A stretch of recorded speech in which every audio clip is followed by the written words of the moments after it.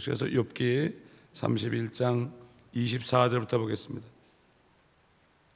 만일 내가 금으로 내 소망을 삼거나 정금에게 말하기를 너는 나의 믿는 바라 하였다면, 내가 내 재산이 많고 내 손에 많이 가졌다고 해서 즐거워하였다면, 내가 해가 비치는 것을 보거나 달이 밝게 움직이는 것을 보고 내 마음이 몰래 유혹되었거나 내 입이 내 손에 입맞추었다면, 이것 역시 재판관에 의해 형벌을 받아야 할 죄악이었으니 이는 내가 위에 계신 하나님을 부인하였을 것이기 때문이라.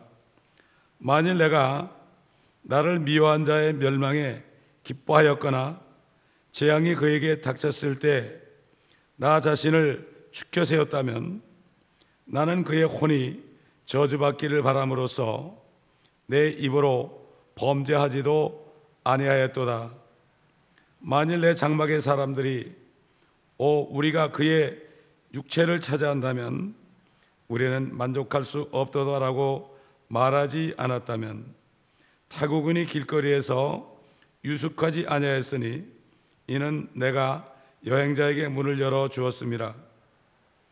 만일 내가 네 죄악들을 나의 품에 숨김으로써 아담처럼 내 허물을 덮었다면, 내가 큰 무리를 두려워하였거나 가족들의 멸시가 나를 무섭게 하여 내가 조용히 하고 문에서 나가지 아니하였던가. 누군가가 내게 듣는다면 보라, 나의 바람은 전능하신 분께서 내게 응답하시는 것이요 나의 대적이 책을 썼으면 하는 것이라. 여기까지 보겠습니다. 지금 우리가 읽은 이 구절들은 우상 숭배와 관련이 있는 구절들입니다. 신약 시대의 우상 숭배는 사도 바울이 골로새에 있는 성도들에게 말씀한 것처럼 탐심이 우상 숭배다고 그랬습니다.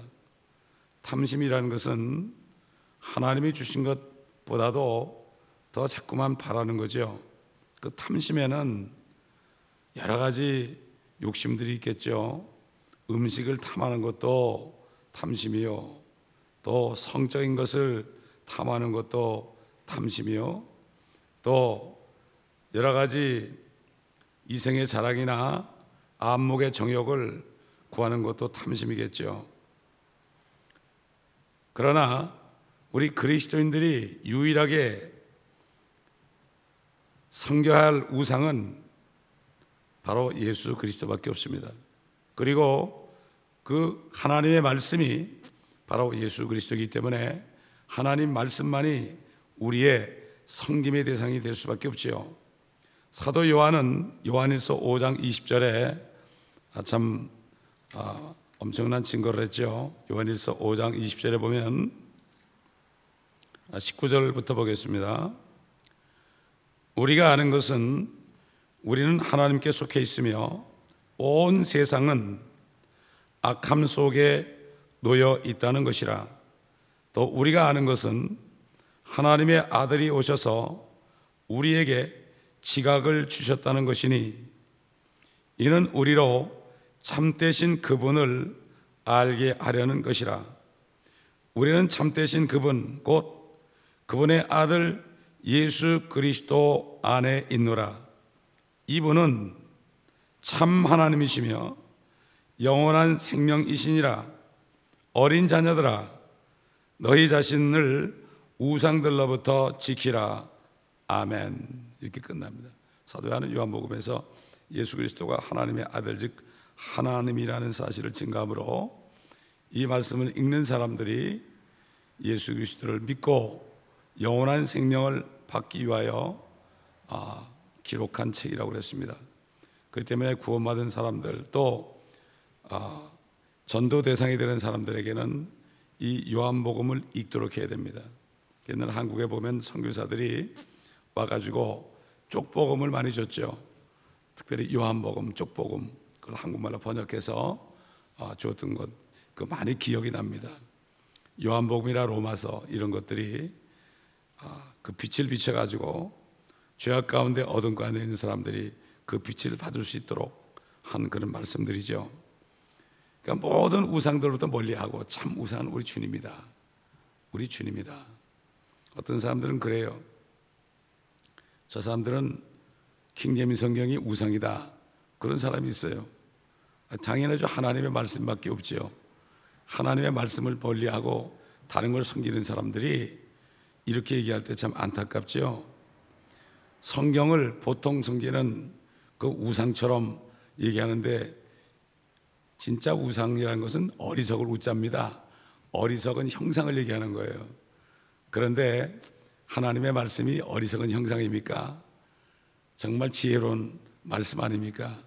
이렇게 하나님까지도 말씀까지도 우상이다 이렇게 얘기하는 사람들인데 그분들이 일반 그리스도인이 아니라 하나님의 종들이라 하는 사람들이 그런 얘기를 합니다. 참 안타까운 얘기죠. 사실 우리 그리스도인들은 뭐 공산주의라든가 저 카톨릭이라든가 또 여러 가지 잘못된 교리를 주장하는 그러한 교회들을 우리가 경계하는 것 이상으로 자본주의를 경계해야 됩니다. 또 민주주의를 경계해야 됩니다.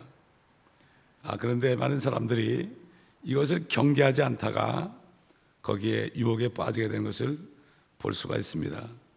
사단이 이브에게 하나님의 말씀을 왜곡해서 이 동산에 있는 나무들을 열매를 먹지 말라 하시더냐 이렇게 얘기할 때 그 이브가 그때 그 선과 악의 지식을 알게 하는 나무 열매를 쳐다봤죠. 쳐다보게 했습니다.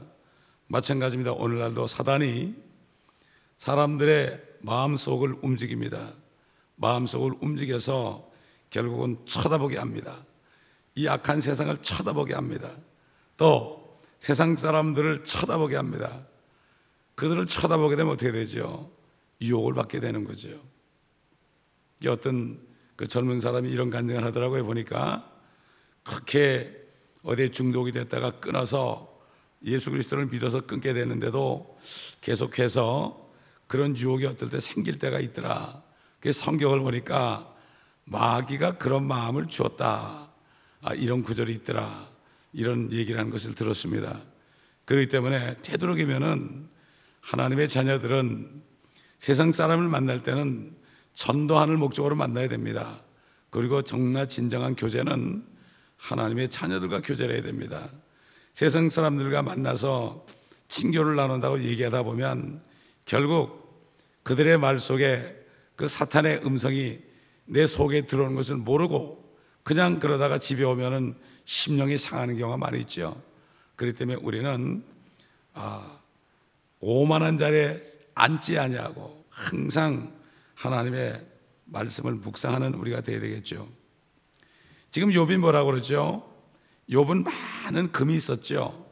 금이라는 것은 부를 상징하잖아요. 욥기 1장 1절로 5절에 나옵니다. 그가 얼마나 많은 부를 가졌는가 나오죠. 근데 욥은 지금 금을 신뢰하지 않았다. 가지고 있었지만은 신뢰를 하지 않았다. 그래서 사도 바울이 그랬죠. 돈을 사랑하는 것이 일만 악의 뿌리가 된다. 돈이 나쁜 게 아니죠. 그 돈을 사랑하는 것이 그렇다. 이 세상에 지금 물질계에 사는 동안에 돈을 사용해서 우리가 하나님의 나라와 하나님의 의를 구하는데 잘 쓸 수가 있죠. 근데 돈을 쌓아두게 되면은 이것이 문제가 되는 거죠. 그래서 어떤 사람이 장사가 잘 되니까 창고를 늘려서 더 많은 것을 비축하겠다고 그럴 때 내가 너의 혼을 오늘 밤에 찾으려니 이 모든 것이 네 것이 되겠느냐, 이렇게 주님이 부자들에 대해서 비유하신 것을 우리가 알 수가 있습니다. 다윗도 그랬죠. 시편 39편 7절에 보면은 주여 이제 내가 무엇을 기다리겠나이까, 나의 소망은 주께 있나이다. 주께 있나이다. 여러분, 하나님의 말씀이, 모든 성경 말씀이 첫째는 교리입니다. 그 다음에 교훈과 책망과 의로 훈육하기에 유익한 책이라고 그랬습니다. 그러면 교리가 무엇입니까? 교리는 이 말씀에 문자로 기록된 그 말씀 속에 있는 예수 그리스도의 왕국에 대한 것입니다. 이게 바로 교리예요. 이 교리를 깨닫지 못하고 영적으로만 풀어서 여기서 어떤 교훈이나 취하고 영적인 교훈만 취하게 되면은 결국은 어떻게 되는가 하면은 하나님의 교회들이 기독교가 아닌 인성교육을 하는 것으로 끝납니다. 유교나 불교하고 다를 것이 없습니다. 이렇게 끝납니다. 그렇기 때문에 이 교리가 굉장히 중요한 것이고 성경 전체에 교리에 대한 말씀이 구약 성경에도 얼마나 많이 나오는지 모르고 또 우리 주님도 그렇게 말씀하셨고 또 성령께서 사도들을 통해서 말씀하신 것을 볼 수가 있습니다.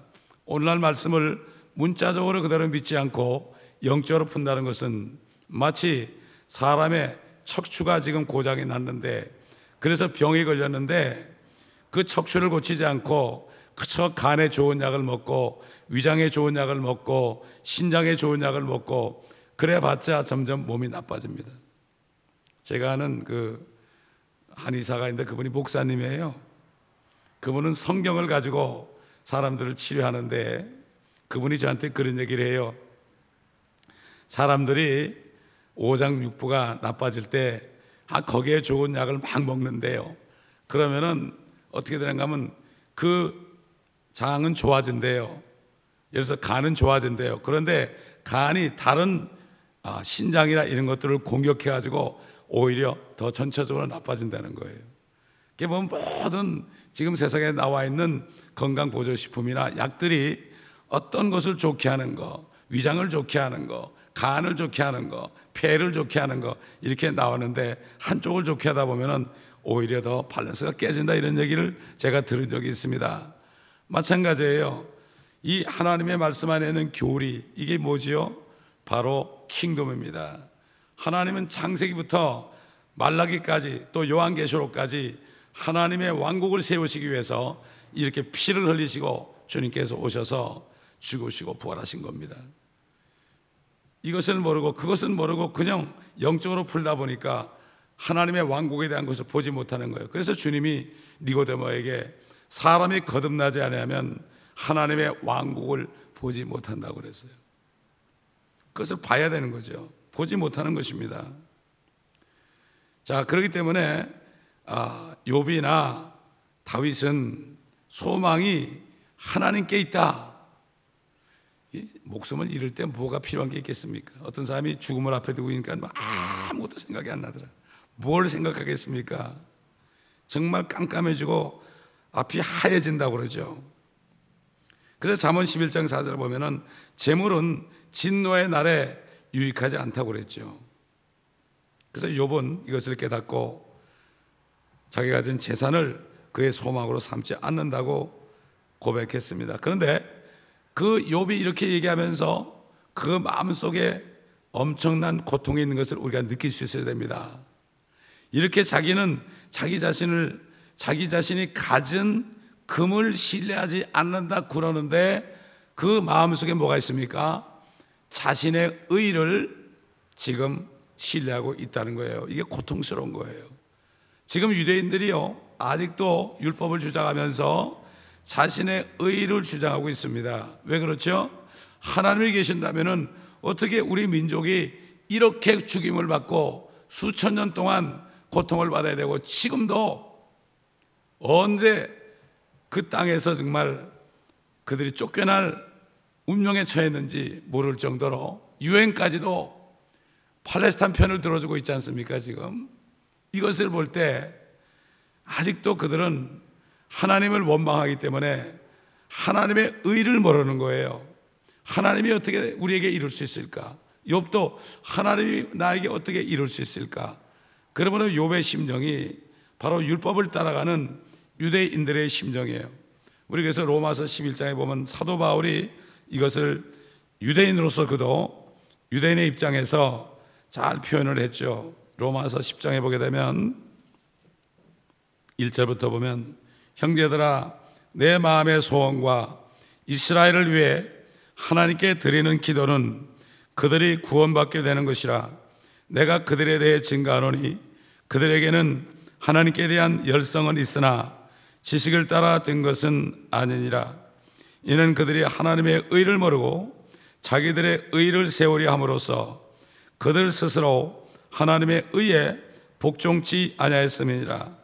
그리스도께서는 믿는 모든 사람에게 의가 되시고 율법의 끝이 되셨느니라.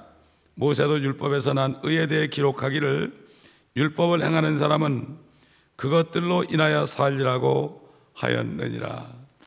이스라엘 백성들은 열성은 있으나 지식이 없습니다.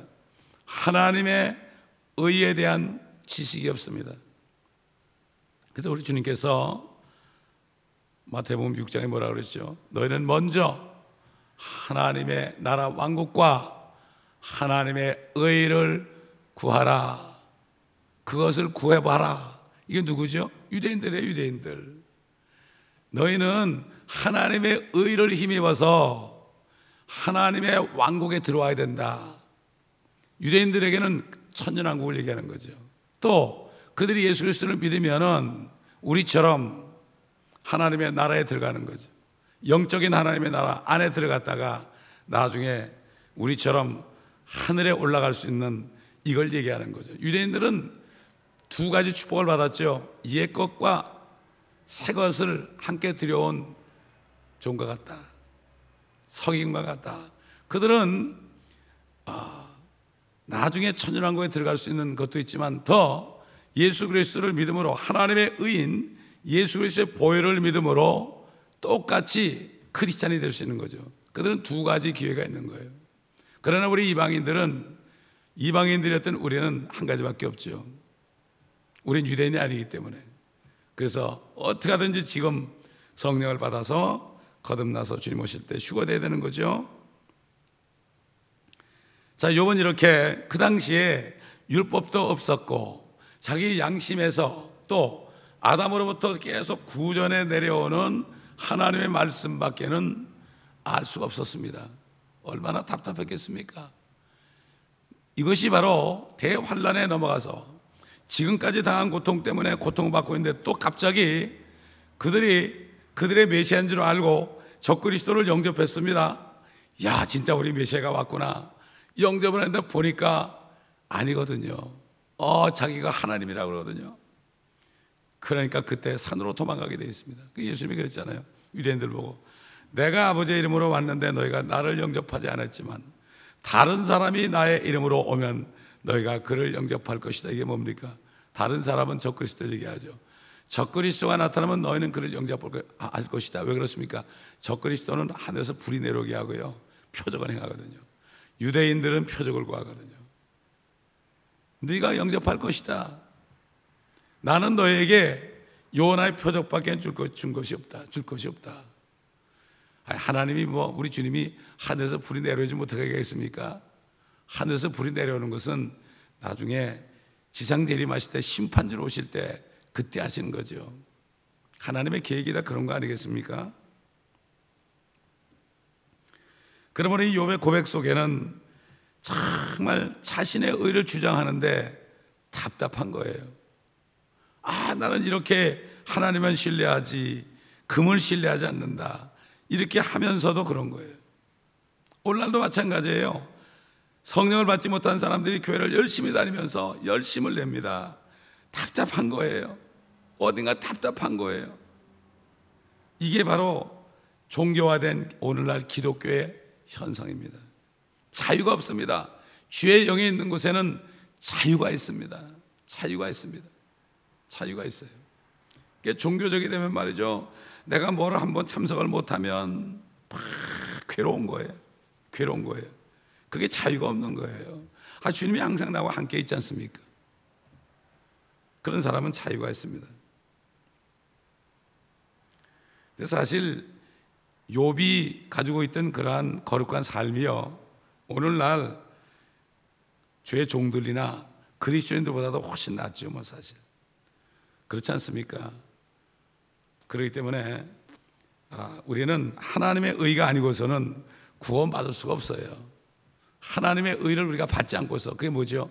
하나님의 의이신 예수 그리스도를 모셔드리지 않고서는, 그분 안에 쏙 들어가지 않고서는, 우리가 그분 안에 있다고 지금 아까 사도 요한이 고백한 것처럼 노아가 방주 안에 들어가지 않았으면은 홍수에서 구원받을 수 없었던 것처럼, 우리가 구원받을 수 있는 유일한 길은 영원한 방주 같은 예수 그리스도 안에 들어가는 것인데, 안에 들어가는 비결은 그분을 영접하는 길밖에 없다 이거죠. 그래서 그의 이름을 영접하는 자, 그 이름을 믿는 자들에게는 하나님의 자녀가 되는 권세가 주셨는데, 이것은 샬로나 육신의 뜻이로나 하나님의 뜻, 사람의 뜻으로 난 것이 아니라 하나님께로부터 난 자들이라, 이렇게 하나님의 말씀은 말씀하고 있습니다. 자, 26절 27절 참 이상한 말씀이 나오죠. 내가 해가 비치는 것을 보거나 달이 밝게 움직이는 것을 보고 내 마음이 몰래 유혹되었거나 내 입이 내 손에 입 맞추었다면, 참 이런 말이 나와요. 달은 빛을 빛나지 않는다. 욥기 25장 우리가 5절에서 이미 이 말씀을 읽었어요. 달은 빛나지 않는다. 이 욥은 알았어요. 달은 빛이 없죠. 태양빛을 받아서 비치는 거죠. 옛날에 과학자들이 깨닫기 전에 이미 알았습니다. 빛이 없죠. 다만 밝게 움직인다. 태양빛을 받아서 밝게 움직이는 것뿐이다. 이 지구가 밤에 달의 빛을 받아서 그래도 아주 깜깜하지 않고 웬만큼 보이지 않습니까? 그래서 성도들을 달같이 곱다. 태양 같은 하나님의 말씀의 빛을 받아서 비치는 사람들은 달같이 고운 자다. 그리스도의 향기를 나타내는 자다. 이렇게 얘기했죠. 그러면 우리는 이 땅의 어두운 세상에 빛을 비추는 자들이에요. 우리는. 주님이 오셨을 때는, 육신으로 오셨을 때는 아무도 없었죠. 내가 세상의 빛이다 그랬습니다. 주님이 가시면서 뭐라고 그랬습니까? 이제는 너희가 세상의 빛이다. 하늘에서 빛을 비치지 않습니까? 말씀을 통하여. 참 이렇게 얘기했는데, 이 태양이나 달 숭배, 그러니까 1월 성신이죠. 이런 숭배에 대한 내용이 여러 가지 우리 하나님의 말씀 속에 들어 있습니다. 근데 영국 사람 알렉산더 히슬롭이라는 사람이 2개의 바벨론이라는 책을 썼어요. 제가 그걸 읽어봤는데, 아주 1월 성신이라든가 우상 숭배하는 바벨론, 또 이집트 이런 나라들로부터 유래된 그러한 우상 숭배에 대한 거기에 대한 내용들이 자세하게 기록되어 있습니다. 다만 우리는 이 성경에서 하나님께서 태양이나 달이나 별들을 섬기는 것을 얼마나 싫어하는지, 그것을 섬기다 보면은 그 위에 계신 하나님을 보지 못하는 거예요. 보지 못하게 해가지고 예수 그리스도를 믿지 못하게 하는 거예요. 아니, 하나님이 만들어 태양을 섬기는 것이 뭔가 죄인가, 얼마나 좋은 일이 아닌가, 이렇게 생각하게 만드는 거예요. 여러분, 한국도 보세요. 새해 이제 태양이 떠오를 때 막 일찍 일어나가지고요, 떠오르면 막 기도하잖아요. 자기 소원을 빌잖아요. 아직도 그게 있어요. 있습니다. 우리 성경을 우리 여러분들 좀 찾아보죠. 에스겔서 8장 16절 보겠습니다. 에스겔서 8장 16절. 또 그가 나를 주의 전에 안뜰로 데려오시더라. 보라, 주의 성전의 문에 곧 현관과 제단 사이에 약 25명이 있는데 그들의 등은 주의 성전을 향하고 그들의 얼굴은 동쪽을 향하였으니 그들이 동쪽을 향하여 태양을 경배하더라. 성전에서 그래, 성전에서 말이죠. 등은 성전을 향하고, 얼굴을 성전을 향한 게 아니에요. 등은 성전을 향하고 얼굴은 동쪽을 향했다. 태양을 경배하기 위하여. 동쪽에서 태양이 뜨지 않습니까? 여러분, 일본 보세요. 일본 국기가 뭐죠? 태양입니다. 태양이에요. 그래서 보면은 그냥 동그란 빨간 원도 있지만 어떨 때는 그 태양으로부터 빛이 쫙 비친다는 이런 그 대동아전장 때, 세계대전 때, 그리고 그 깃발을 다니고 다녔죠. 다 이게 마귀가요 그렇게 해놓은 거예요. 그걸 모르고 있는 겁니다. 자, 신명기 4장 19절 보겠습니다. 또 네가 네 눈을 들어 태양과 달과 별들 즉 하늘의 모든 군상을 보고 그것들을 경배하고 그것들을 섬기도록 이끌려서는 안 될지니 그것들은 주 너의 하나님께서 온 하늘 아래 모든 민족들에게 나누신 것이니라. 그것은 경배 대상이 아니라 이거죠. 모든 민족들에게 나눠주셨다. 태양빛을 다 비치지 않습니까? 사실 오늘날 교회에서도요, 예배를 드리면서도 등은 하나님께로 향하고 얼굴은 태양을 경배하는 일이 얼마나 많습니까? 물질 축복, 이 기복신앙이 바로 이겁니다, 여러분. 그래서 옛날 우리 조상들 천도교를 섬겼잖아요. 그들은 하늘님을 섬겼습니다.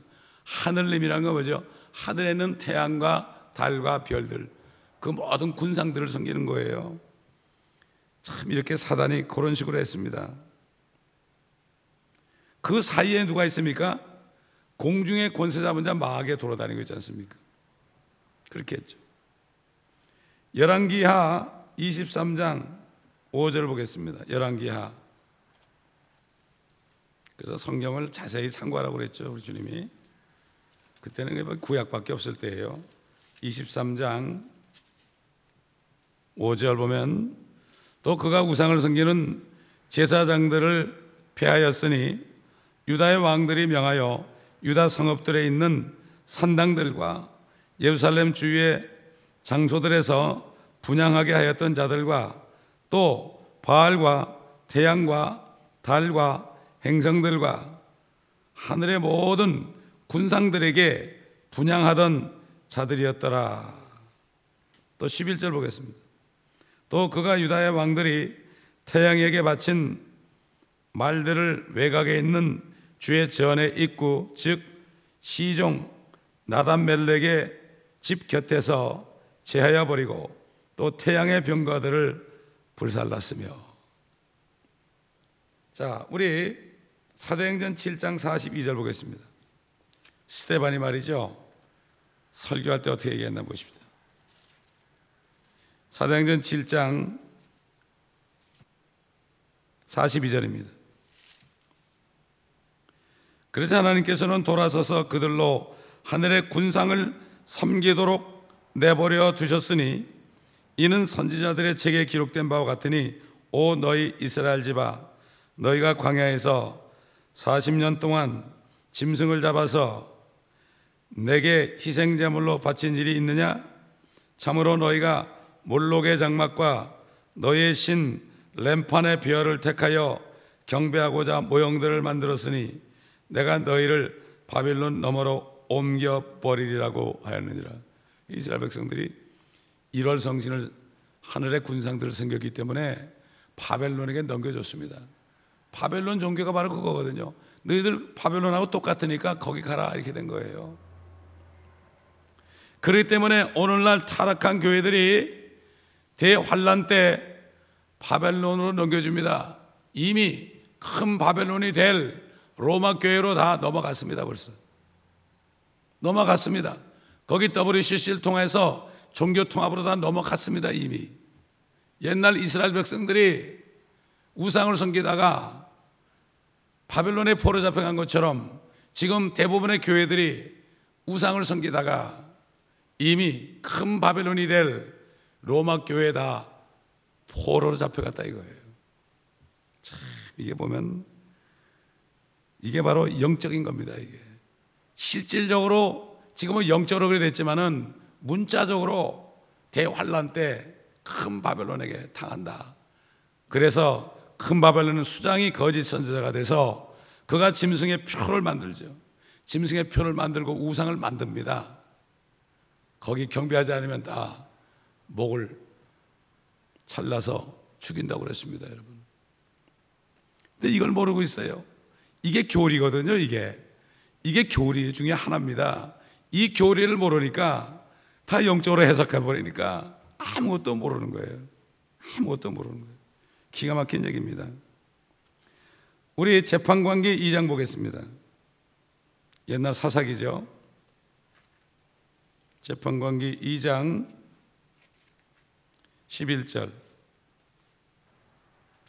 이스라엘 자손이 주의 목전에 악을 행하였고 바알들을 섬겼으며 이집트 땅에서 그들의 조상을 인도하여 내신 그들 조상의 주 하나님을 버리고 다른 신들, 즉 그들 주위에 있는 백성의 신들을 쫓아 그들에게 절하여 주를 진노케 하였으며 그들이 주를 버리고 바알과 아스타롯을 섬겼더라.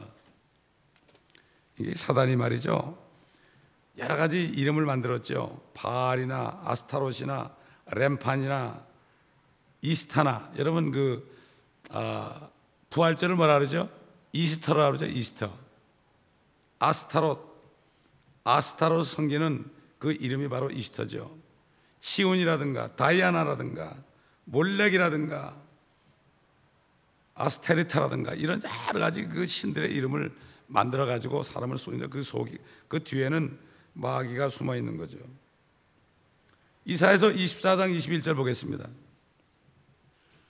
그날에 주께서 높은 곳에 있는 높은 자들의 군대와 땅 위에 있는 땅의 왕들을 벌하시리라. 그래서 이제 베드로후서에 있는 것처럼 심판날에 되면은 하늘이 말이죠, 두루마리처럼 말려가지고 다 타버린다고 그랬어요. 왜 그럴까요? 사탄이 있기 때문에, 마귀들이 있기 때문에, 또 마귀들이 하늘의 군상을 사용해서 그렇게 사람들을 쏘기 때문에 그런 거죠. 그러니까 이것들이 뭐 다 신화에 나오는 것들이고, 사실 그 로마 교회의 원래 원천은 바벨론입니다. 그리고 바벨론 종교가 페니키아에 들어가서 페니키아에서 뭐 단지파들이 말이죠, 결국 태양을 섬기겠죠. 페니키아. 이것을 알아야 되고, 그렇기 때문에 이 하나님의 말씀의 교리를 모르면요, 지금 로마 교회의 정체를 알 수가 없습니다. 전혀 깜깜한 겁니다. 이런 시대가 되었다는 것을 우리가 알고 우리는 성경을 자세하게 공부해야 됩니다. 그래서 이 손에 키싸는 것, 결국은 나중에 적그리스도가 짐승의 표를 오른손이나 이마에 받게 하잖아요. 표를 받게 한다. 지금 그 어떤 문신 같은 것이 나왔다고 그러죠. 표를 찍는단 말이죠. 검은 표를 찍는단 말이죠. 이렇게 해가지고 결국 손에 키싸는 거다. 그러다 보면 어떻게 되죠? 사단에게 키싸는 결과가 되는 거죠. 이렇게 사단은 이렇게 사람들을 속이는데 누구를 속입니까? 그리스도인들을 속입니다. 예수 믿지 않은 사람들은 뭐 어차피 자기를 경배하고 있으니까 물질 뒤에 숨어 있거든요. 그래서 예수님이 뭐라 했죠? 너희가 물질과 하나님을 동시에 섬길 수 없다. 물질을 뭐라고 그랬죠? 매몬 그랬습니다. 매몬이라는 신의 이름. 사단이 뒤에 숨어서 육신의 정욕과 안목의 정욕과 이성의 자랑을 통해서 속이는 건데, 그들이 결국 마귀를 따라하는 것을 모릅니다. 숨어 있기 때문에. 이런 세상이 됐기 때문에 성경을 자세하게 공부하지 않으면 다 쏟게 돼 있죠. 참 이게 안타까운 일입니다. 그러므로 우리는 더 깨어서 말씀을 공부하고 하나님의 뜻이 무엇인가를 자세하게 알지 않으면, 잘못하면 쏘을 수 있다는 것을 다시 한번 기억해야 될 것입니다. 기도하겠습니다. 아버지 하나님, 감사합니다. 욥은 율법도 모르고 하나님의 의도 모르고, 그래도 양심이 호소하는 말을 듣고 열심히 의롭게 살려고 노력했습니다. 요즘에 유대인들처럼 그렇게 했지만 하나님의 의를 알 수 없었나이다. 하나님께서는 욥에게 고통을 허락하시어 앞으로 이스라엘 백성들이 그 처할 환경들을 미리 보여주셨고, 또 오늘날 하나님의 의를 모르고 우상을 섬기는 그리스도인들에게 또 경종을 울려주시는 말씀을 주셨나이다. 하나님, 아버지께서 우리에게 은혜를 주셔서 하나님의 의를 이루신 우리 주 예수 그리스도의 피를 믿게 하시고, 피를 믿음으로 예수 그리스도를 영접할 때 모든 죄가 다 도말되고 용서되고 사면이 되게 하셨으니, 또 그 증거로 우리에게 성령을 주셔서 우리가 그 안에서 언제든지 주님이 오시면 주님을 만날 수 있다는 믿음 안에서 기쁨으로 살면서 복음을 증거하게 하심을 감사를 드립니다. 아버지 하나님, 우리를 성령으로 충만케 하여 주시옵소서. 오늘도 성령으로 충만한 가운데 아버지 하나님, 불쌍한 영혼들을 향하여 복음을 전하는 귀한 하루가 되게 도와 주시옵소서.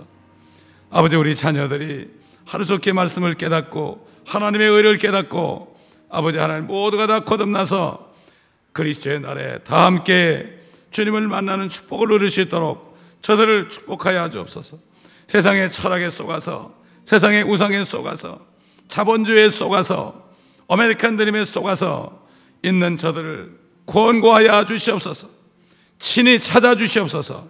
그러므로 말씀하셔서 이 교회에 속한 모든 가족들, 모든 믿지 않는 가족들 모두가 다 하나님의 의를 깨닫고 예수께로 나올 수 있도록 친히 성령께서 말씀하여 주시옵소서.